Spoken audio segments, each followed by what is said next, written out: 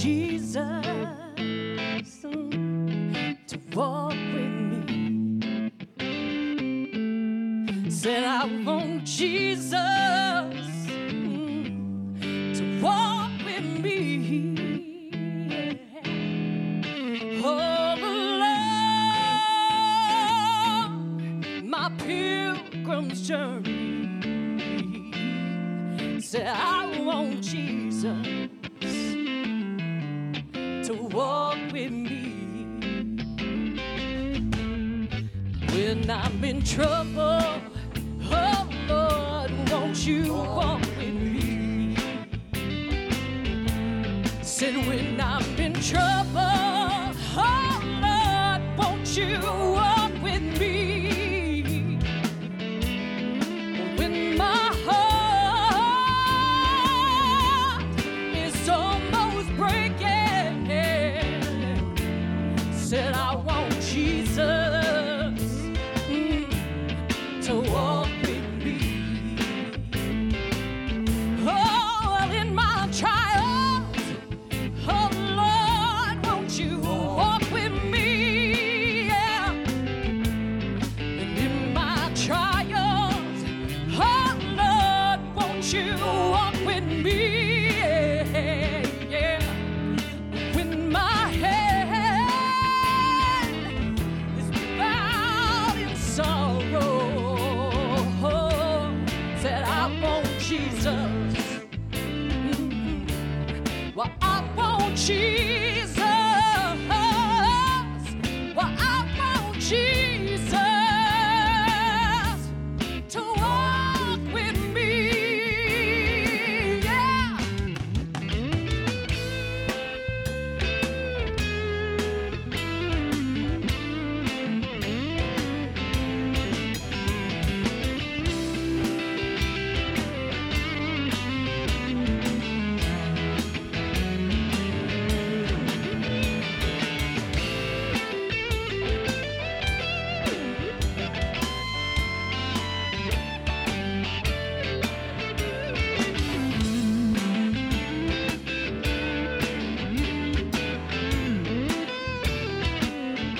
Oh, I want Jesus to walk with me. I want Jesus, oh, walk with me. Yeah. Oh, yeah. Well, oh, Lord, my pilgrim's journey. Well, I want Jesus. Yeah, I want Jesus. Well, I want Jesus to walk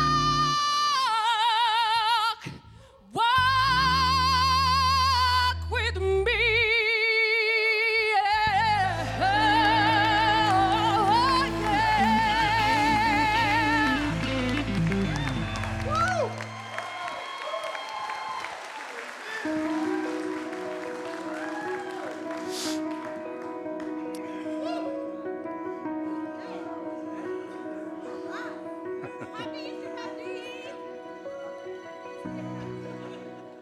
Well, that's Easter Spring Creek style, right?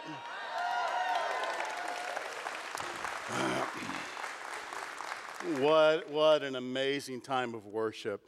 You know, there's a greeting that Christians have used on Easter Sunday morning for centuries. I say, Jesus is risen, and you say, He's risen indeed. Let's try that again all together. He is risen. Now I believe you believe it. So we are going to do a message today as we wrap up this series called The Week That Changed Everything, about the resurrection of Christ. But I do want to remind you, we have church here every weekend. We really do. And next week, this is where we're going. And it's a message that we call Contagious Joy. I think we have a slide. There we go. And we have a real rare privilege of having Derek Tennant with Left Arm Comedy with us, and his sister Julie. Julie was born as a Down syndrome child, and one time when she was younger and she understood that she was born with an extra chromosome, she asked her grandfather, what does that mean? And he said, well, sweetheart, God gave you the love chromosome.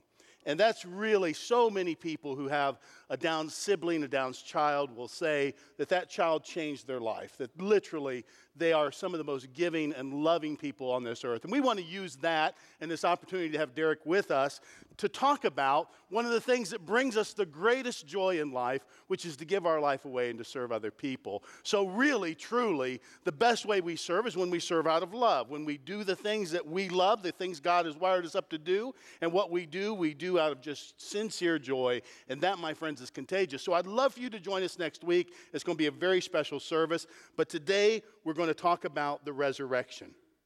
Now, for the past 7 weeks, we've been talking about the week that changed everything. It's based on this premise. My apologies to those of you who've been here every week. You've heard this before.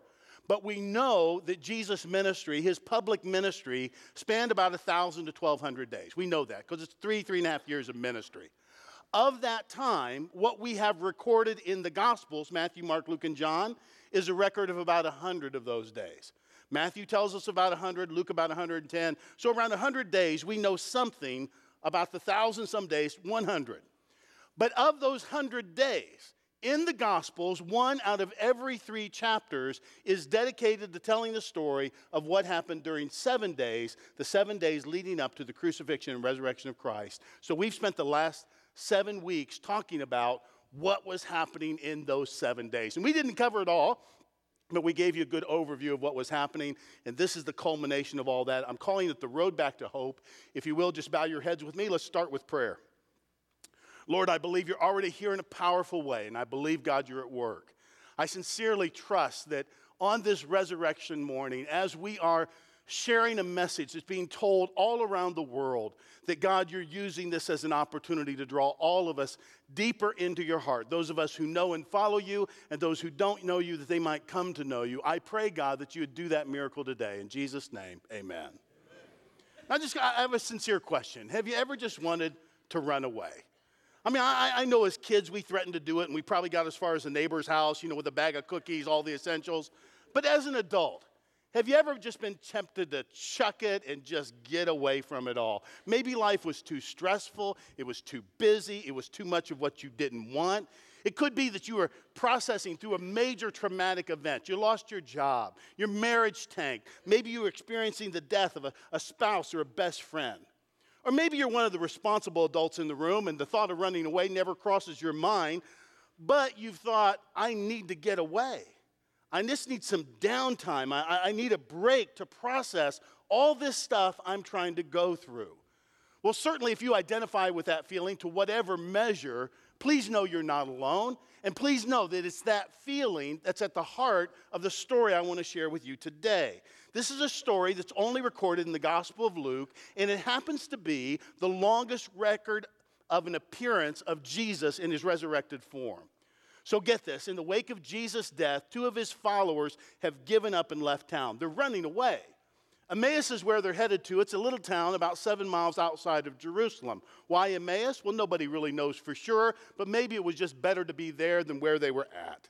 So think of the road to Emmaus as kind of an escape route.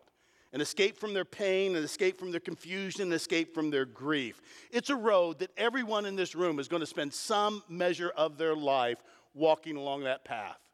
Frederick Buechner, he said it so well. Emmaus is where we go and what we do in order to escape the problems and pain of the world.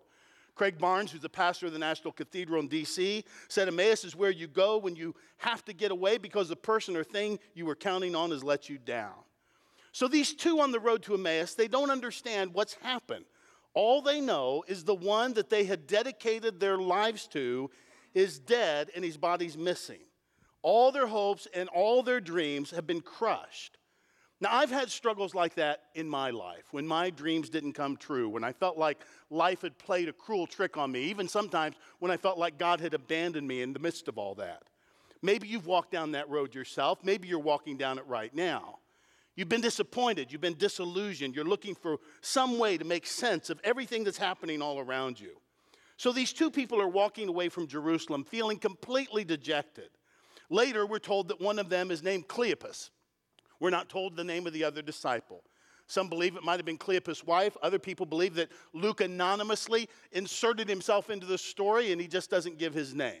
But I like the way Barbara Lundblad said it. She said, this is not just a story about two disciples on the road to Emmaus 2,000 years ago. There are two disciples, one named Cleopas. Did you notice the other's not named? And she says, the other's you and me. Luke left a blank space for us to fill in our names. All of our hopelessness is there on that road. Every broken down dream, every doubt we've ever had or still have. And that's an interesting thought. And that's really what I'd like to do in this message. I just want you to suspend your own life for a minute, try to get inside somebody else's shoes. I want us to try to feel what these disciples are feeling. And I think that really what they're going through, what they were experiencing, is something not all that foreign to your life and mine. So in this first point, I call it when life doesn't turn out the way you plan. One of the biggies they were facing that all of us will eventually face is this: our losses pile up. So here's how we're introduced to the two. They just stood there, long-faced, like they'd lost their best friend. So the Bible's telling us you could look at these two as they're traveling down the road, and you could just tell from their posture, by the look on their face, they look like they'd lost their best friend. I'm sure their gaze is downward, their posture slooped over. I mean, they're literally the walking, breathing example of what grief looks like. You know, if there's any word that I found that best summarizes life, it's loss. Loss is inevitable in life. Nobody in this room is going to escape it. When you're born, you lose the security and safety of the womb. When we go to school, we lose the security of family life. As we grow older, one of the first significant losses we experience as children is typically the loss of a family pet. Somewhere along the line, you're going to lose some friends. Some of them are going to move away. Others are just going to desert you. And then the price tag on loss just gets steeper the older we go. Eventually, we lose mom and dad. And then we might lose a spouse. We might lose a best friend. We lose our health somewhere along the line. And those are just the ordinary losses of life. But whose life is ordinary? Truth be told, if we had the time to do it, there'd be people in this room who'd confess that I lost my childhood innocence at the hand of some adult who abused me, took advantage of me. Others in this room, they would say, you know, I lost the security of being in a relationship that I thought would be my happily ever after when they left me for another man, left me for another woman. We lose confidence in ourselves when we lose our jobs or we lose out in love. I've said many times, loss is inevitable in life, growth is optional. The truth is, you live long enough, you're going to lose some things very important to you. Whether you go through that or grow through that, that's entirely up to you.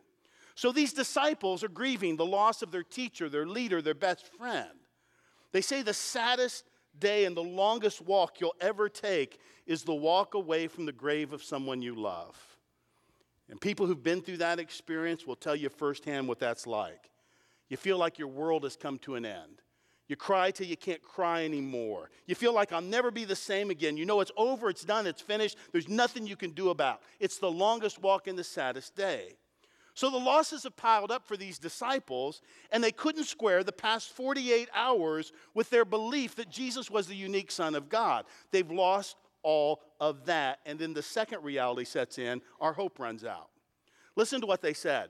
We had our hopes that he was the one about to deliver Israel. You know, the number one reason for situational depression, for despondency in our life, is a loss of hope. So we have these ideas. I was hoping that she would want me as much as I wanted her, but she doesn't. I was hoping this relationship would fill the emptiness in my heart, but it hasn't. I was hoping this job would infuse me with a new sense of purpose, but it really didn't. I was hoping moving to a new city would help me to begin life over again, but life is pretty much the same as it's always been for me. For these disciples, their disappointment is all the more profound because they pinned their hopes on Jesus. They thought he was the Savior. They thought he was going to change their lives and change the world forever. And then when he died, the hopelessness set in. Now, you should just know right up front, the biblical definition of hope is very different from our modern usage of the word. When we say the word hope, what we mean typically is I wish. I hope the weather cooperates for the Rangers game today. I hope the Cowboys will be in the Super Bowl. I mean, these are wishes, you know, they're fantasies. They aren't even close to reality, right? It's Easter. I got to poke the Cowboys a little. Got to poke the bear. But the Bible never uses hope in this way. In the Bible, Hope is always a certainty. It's not a wish. Now, please understand, hope is not the same thing as optimism. It's not the belief that something's going to turn out well. It's the certainty that regardless of how things turn out, God will be there for me. That God never abandons, that God never deserts, that in the end, God will make all things right and new in every way. That's what hope is. Now, hear me saying this because it may be one of the most important things I say to you today. Hope is not the confidence that circumstances will change for the better. Hope is the knowledge and confidence that God's involved in my circumstances and in my future, no matter what happens. Now, many of you in this room know that back in August, I had to have open heart surgery, had a quadruple bypass. It was shocking to me, didn't expect it, didn't see it coming. Thank God I didn't have a heart attack that precipitated that, but still, it scared me. And I wasn't sure. I mean, it's the scariest thing I ever went through. And I know as your spiritual leader, to hear me talking about my fears maybe doesn't instill you with a lot of confidence in me, but I'm just being honest. The truth is, though, I had hope. But my hope was not tied to my circumstance. My hope, my certainty, was that no matter what happened to me, I was safely tucked into God's hands. That God was holding my life. Now, I was not ready to leave my wife and my girls and my grandgirls. I love them incredibly, and I know they love me. But I knew that God held them like he held me. And I knew that no matter what happened, they would be taken care of and I would be taken care of because God does all things well. So my hope is in that promise that one day, maybe not today, but one day for sure, everything will be made right in every way. That's biblical hope, and these disciples had zeroed out on it. The other thing they're struggling with is something we do too, and that is our faith gives in. Now, it's really interesting. You know, we've got 4 Gospels. They all give an account of the resurrection, but Luke has a unique one. Luke 24, there are 3 resurrection accounts. And in each account, the disciples are all struggling with believing in the resurrection. Now, you know, if you're struggling today, maybe you're here today because somebody kind of made you come to church because it's Easter. I get that. And maybe you're just kind of holding back your judgment and sitting there and thinking, okay, I'll let him say what he's going to say, but I don't believe any of this hoo-ha. Well, please understand, you're in good company because the disciples didn't either. When it all happened, they were struggling with believing, just like in this story I'm telling you today. I love the way Craig Barnes said it. This is beautiful. He said, the question that Easter asked of us is not, do you believe in the doctrine of the resurrection, but have you encountered a risen Christ? You see, once they met Jesus, then their hearts were settled. You know, a lot of people today have this belief that we're so sophisticated, we're so well-informed, we live in such an enlightened age, that miracles and things like the resurrection, that these are things that back in the Bible days, people just readily believed. C.S. Lewis, the great Cambridge scholar, had a term for this. He called it chronological snobbery. In other words, that people think that the resurrection of Christ, that we greet it with skepticism back today, but back in those days, they would just swallow this story hook, line, and sinker. But that's not the case at all. A dead person was a dead person. And they'd have no easier time believing that someone came back from the dead than you and I would. Everybody understood. All of the disciples understood Jesus died. Jesus' death wasn't just a setback for them. It was game over. It was, we're through. In fact, in their minds, Jesus joined the scrap heap of history along with other wannabe messiahs who were killed. So the good news is if you're skeptical about the resurrection, join the club. Everyone around Jesus was skeptical too until they met the risen Christ. You know, a lot of people have raised objections to Christianity over the years. How could a loving God send people to hell? How can God be all good and all powerful and evil exists in the world? How is it that you can square the findings of science with the claims of Scripture? I mean, why are Christians such hypocrites? And people struggle with all kinds of things. But you know, the real question, the big question, is did Jesus really rise from the dead? If he did, then all the other issues become secondary. If Jesus rose from the dead, then we need to accept what he had to say. But if he didn't rise from the dead, then who cares? The issue upon which everything hangs is whether or not Jesus rose from the dead. If he didn't, you don't have to worry about the rest. And that's what Paul told us in the book of Corinthians, that if Christ didn't rise from the dead, you don't even have a right to your faith. That really the whole shebang rides on this glorious fact of Easter. So the resurrection of Christ is the vindication of who he is. The resurrection, if it's true, means there's a God and he's acted in history. So it all rides on the resurrection. These 2 disciples, they heard about the empty tomb, but they had no explanation for it. They left Jerusalem. They weren't hanging around expecting for some world-changing surprise to happen. They thought it was game over. That's why they've left. That's why they're going to Emmaus. Now, you can mark it down. A tragedy will always result in a crisis of faith. When life gets hard, when things don't turn out the way you expected, and all your fears come true, your faith is going to take a beating. So what do you really believe? And will your faith hold up in a crisis? So how does Jesus respond to this crisis on the road to Emmaus? So let me begin by saying this. There's really two kinds of hope. You can put your hope in something, or you can put your hope in someone. When we're hoping for something, what we're really hoping for is a particular outcome, for a particular circumstance to turn out the way we want it to. So I hope I get that job. I hope I get that house. I hope I get that girl. Or I hope I get that girl who gets a job that can help me get the house. I mean, something in there has got to work. So sometimes the thing we hope for, though, is we kind of hope against hope. I hope I don't lose her. I hope it's not cancer. But you know, one day it will be. If it's not cancer, it's going to be something else. One day, and the truth is, everything we hope for will eventually disappoint us. Everything. Every circumstance, every situation is going to wear out. It's going to give out, going to fall apart. It's going to melt down. So the question is, do you have a deeper hope? What's your foundational hope? In other words, what's your fallback when all the things that you're hoping for don't come to pass? Do you have someone that you put your hope in? You see, all of Scripture points to one man, to Jesus Christ. Not because he's going to give us that thing we hope for, because I already told you, those things will eventually let you down. But that he's going to give us himself. And when he gives us himself, it comes with the promise that I don't abandon, I don't desert, I'm always there with you, and no matter what, you can trust me that in the end, I'll make all things new. So the first thing Jesus does for his disciples, and by extension, what he does for all of us, is he gives us himself. Notice this verse. It says, as they talked and discussed these things with each other, Jesus himself came up and walked along with them, but they were kept from recognizing him. Now, I want you to understand, first and foremost, Easter is not a message about God up there somewhere. It's about God with us right now. Christ is always near.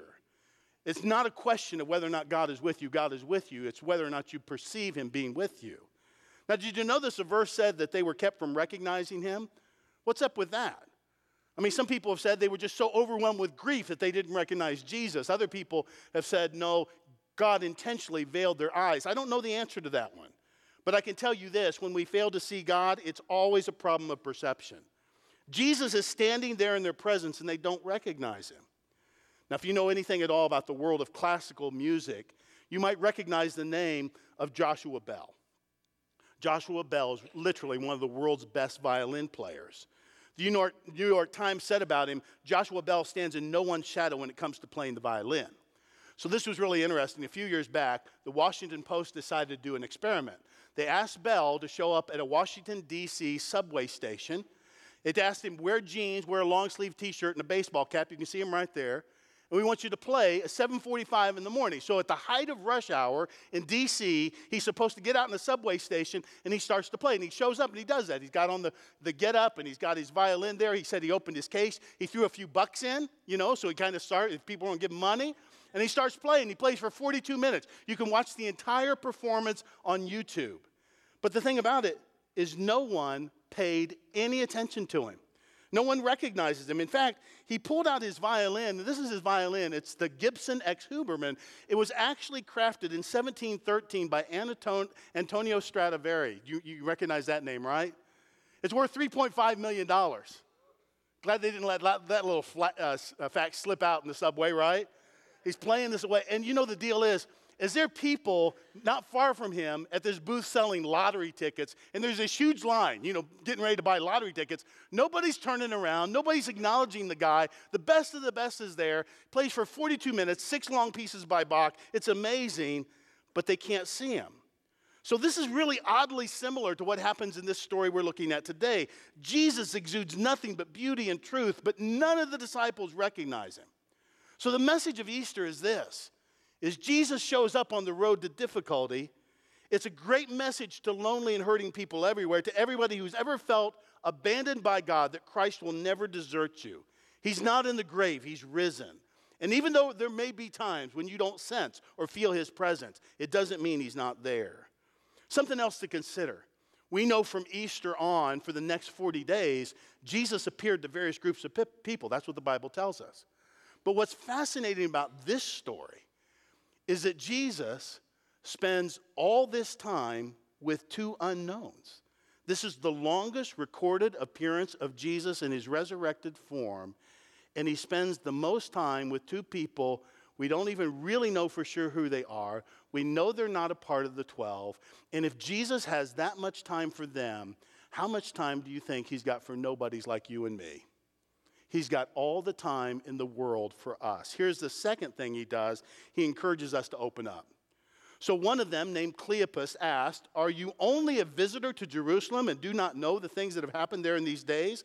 And Jesus said, "What things?" Now think about this.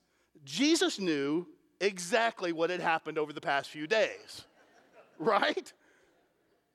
And instead of saying, "Guys, you see these scars here in my hand?" I mean, instead of saying, "I've lived this," instead of saying, "Open your eyes, see it's me," he says, "What happened?" Why does Jesus ask them to explain? It's for this principle right here, because suffering must be spoken to be broken. You know, Jesus is constantly in the Gospels encouraging people to tell their stories, mainly because he wants to do more than simply heal our broken hearts. He wants to break the bonds of suffering. In this room right now, you may have a disease, you have a problem, you have a pain. Jesus can address that. He might even take it away from you, but that doesn't end suffering, because suffering is different from our pain. Suffering is what you tell yourself about why you're experiencing what you're experiencing. And that part, if we don't talk it out, then we end up still taking it out on ourselves and other people. So Jesus wants to break the grip of suffering that's grabbed hold of these disciples, and he wants them to tell their story, because when we tell our story, when we say it, we get greater clarity on what's going on. You know, one of the most effective tools in the enemy's arsenal is to get you all alone and indulging in self-pity. To think that there's no solution for my problem because I'm utterly unique. Now, in recovery, they have a term for this. They call it terminal uniqueness. And any addict in this room, especially an addict who's a friend of Bill W., will tell you that a person like that, it's nearly fatal. That this belief in terminal uniqueness is nearly fatal, because they believe they have a problem so unique that nobody else can identify it and nobody else can help them with that. I can tell you what your problem is. You're too isolated. Because if you would open up your life to other people, you would really soon discover that the ways in which we are alike are far more similar than the ways in which we're different from one another. You would break the power of terminal uniqueness on your life, and in telling your story, you would break the grip of suffering that it has on your life. The third thing Jesus does, he changes our perspective. So first, Jesus gives us himself, then he listens to what we have to say, then he has something to say to us. He said to them, "How foolish you are, and how slow of heart to believe all that the prophets have spoken. Did not the Christ have to suffer these things and enter his glory?" So he leads off with, "How foolish you are." Now, it's obvious Jesus and I didn't go to the same seminary, because we were taught to be more empathetic and good listeners than that. What I hear you saying is this. Jesus doesn't do that. He just goes to, "How foolish you are." Now, I read this story one time at Easter, and somebody came up to me and thought I didn't say the word foolish, and I said full of something else. So you know what I said? "Mom, change the batteries in your hearing aids." That's what I said. So Jesus pivots from saying you're foolish, and he says, "Have you forgotten what God's word says?" But he didn't stop there. He goes on to explain to them that all of Scripture said these things would happen precisely the way they happen. You see, one of the reasons that many of us in this room, we struggle with faith, is because we have an inadequate view of truth. So when life blows up on us and it doesn't fit our belief system, we become despondent and we blame God. These two disciples had a problem. They read the Bible superficially.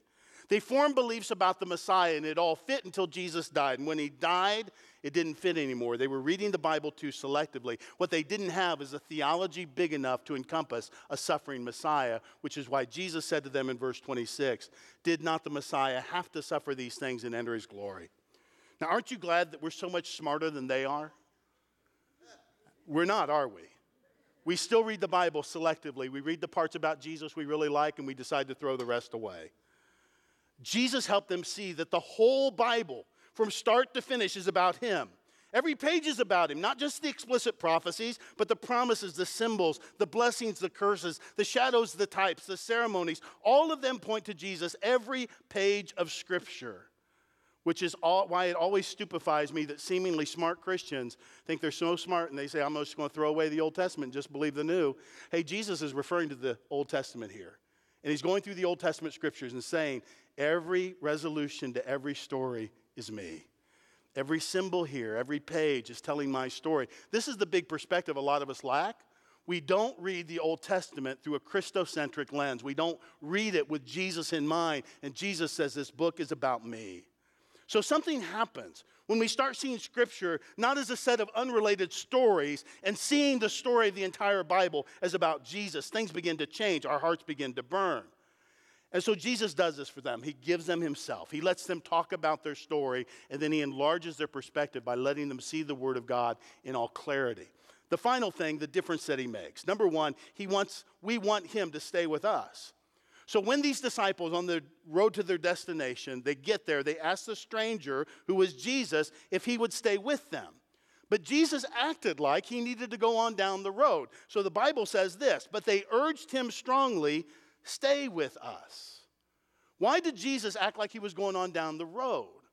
Well, we're not told, but from their answer, we can deduce this. He's already addressed their need with God's word.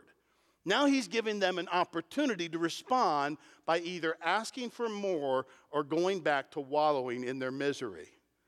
That's the way Jesus always works in our life. He's always accessible, he's always ready and willing to help, but he's never forcing his truth on anybody. And if you don't want his truth and you want to wallow in misery, he says, go ahead. You can do that. I'll just go on down the road. But if you want him to stay, he'll stay. And what Jesus is really telling us is this. You have as much of God right now as you genuinely want. And that's the most encouraging and discouraging truth I know. It's encouraging, and that is if you feel like God is filling your life and you sense his presence and you're walking with him every day, it's because you genuinely want that. And if you feel a complete absence of that, you really don't want his presence all that badly. And this is not dependent on anybody or anything else. Doesn't matter what kind of church you're in. Doesn't matter if your small group is meeting your need. It really doesn't matter if your husband or wife is a believer. You have as much of God right now as you genuinely want. And nobody but you can get in the way of that. So the degree of our connection to God is measured by the intensity of our desire for it. You don't have to settle for a taste of God. You can have as much of him as you really want. A.W. Tozer said it like this: God waits to be wanted. In other words, he always responds to our craving to him. St. John of the Cross, he was one of the mystics of the church. He said something similar. He said, God refuses to be known except by love. So when you love him, when you desire him, you have as much of him as you genuinely desire.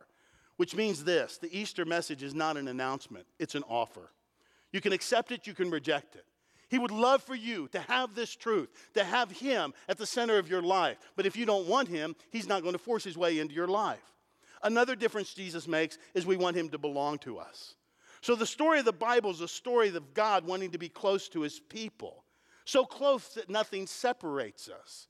Jesus wants to be more than just your teacher or leader. He wants to dwell inside of you. So notice this in verses 30 and 31.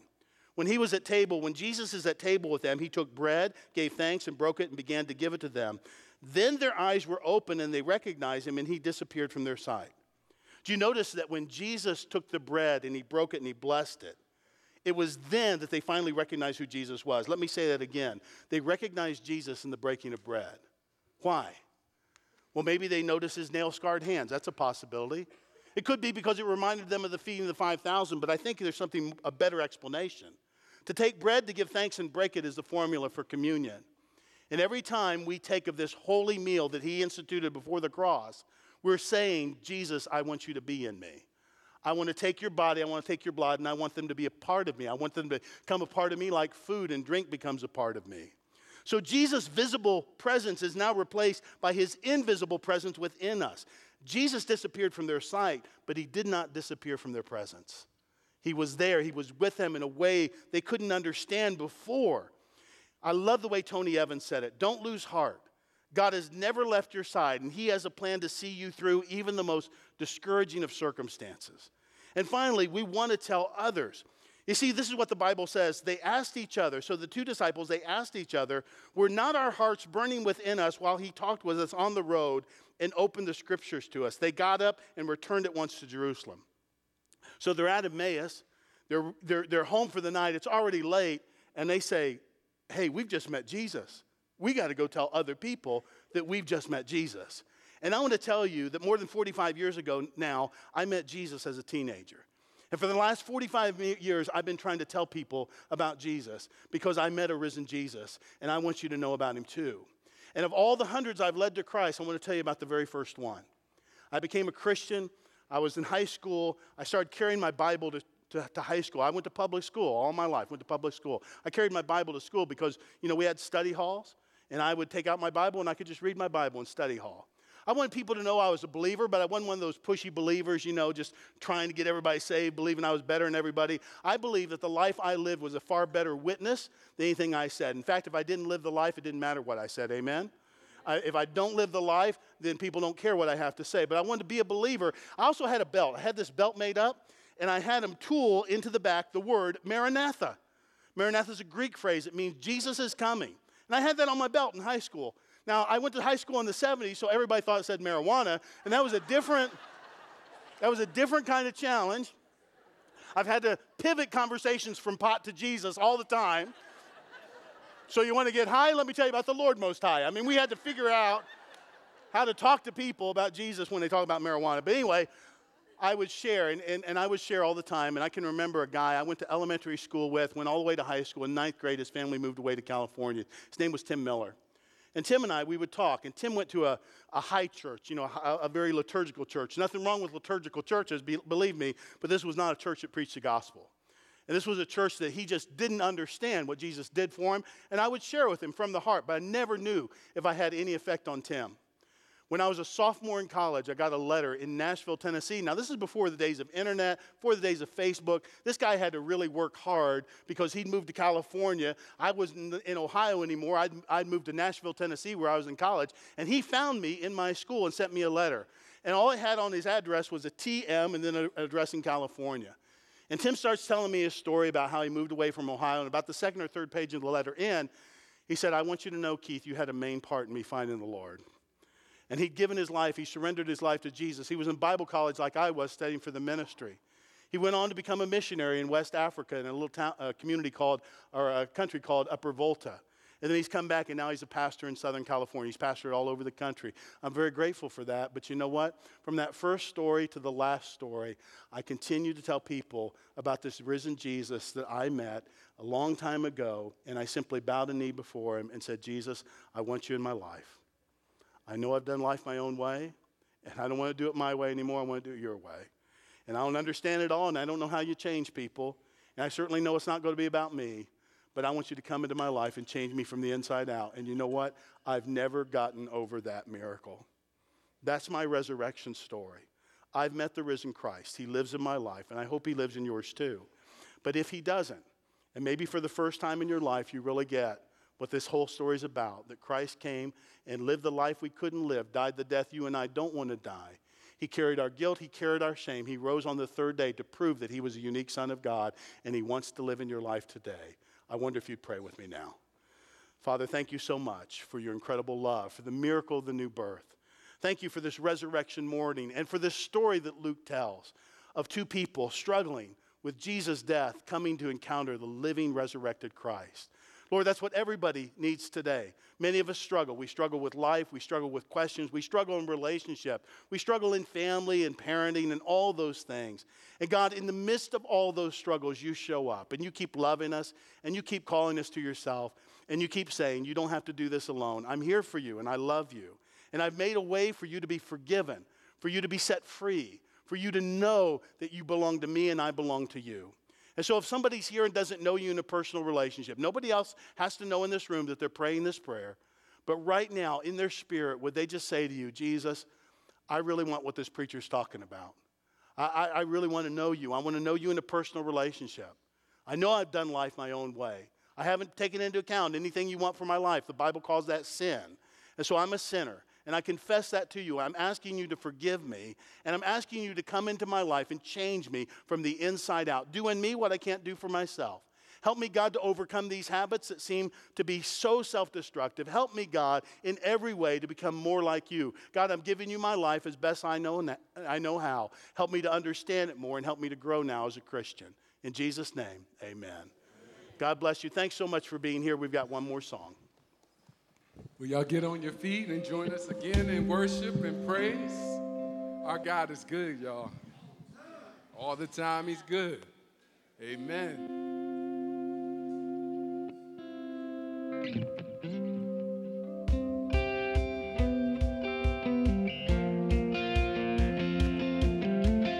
Lord, you are good and your mercy endureth forever. Lord, you are good and your mercy endureth forever. People from every nation and tongue, from generation to generation, we worship you.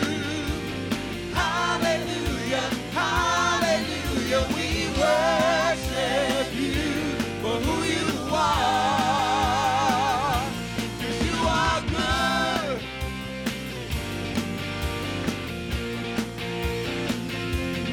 You are good, yeah.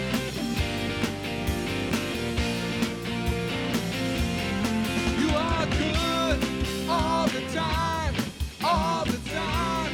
You are good, yeah. You are good all the time, all the time. You are good, yeah. You are good all the time, all the time. You are good, yeah. You are good all the time, all the time. You are good. Lord, you are good and your mercy endureth forever. Y'all sing so good. Lord, you are good and your mercy endureth forever. Whoa. People from every nation and tongue, from generation to generation, we worship you. Yeah. Hallelujah, hallelujah, we worship you for who you are. We worship you. Hallelujah, hallelujah, hallelujah, we worship you for who you are, for who you are, for who you are. You are God. Happy Easter. Happy Easter.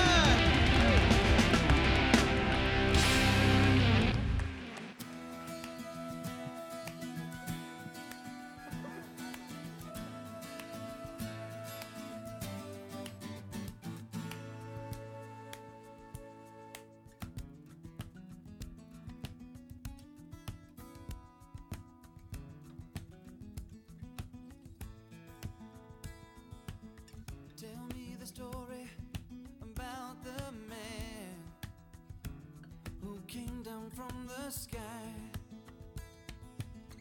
who healed the broken-hearted with his hand and dried the tear-dimmed eye. And oh, I would give anything to see him face to face. And oh, he gave us everything to make the world a better place. And oh, where does that kind of love come from? They say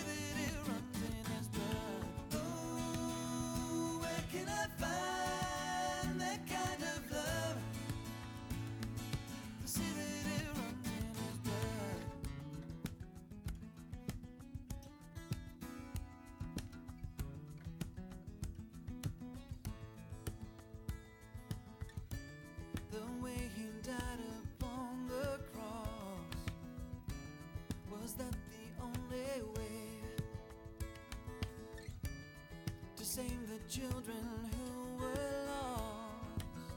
Will he be back again someday? No, I would give anything to see him face to face. And oh, he gave us everything to make the world a better place. And oh, where does that kind of love come from? They say that it runs in his blood. Oh, where can I find that kind of love? They say that it runs in his blood.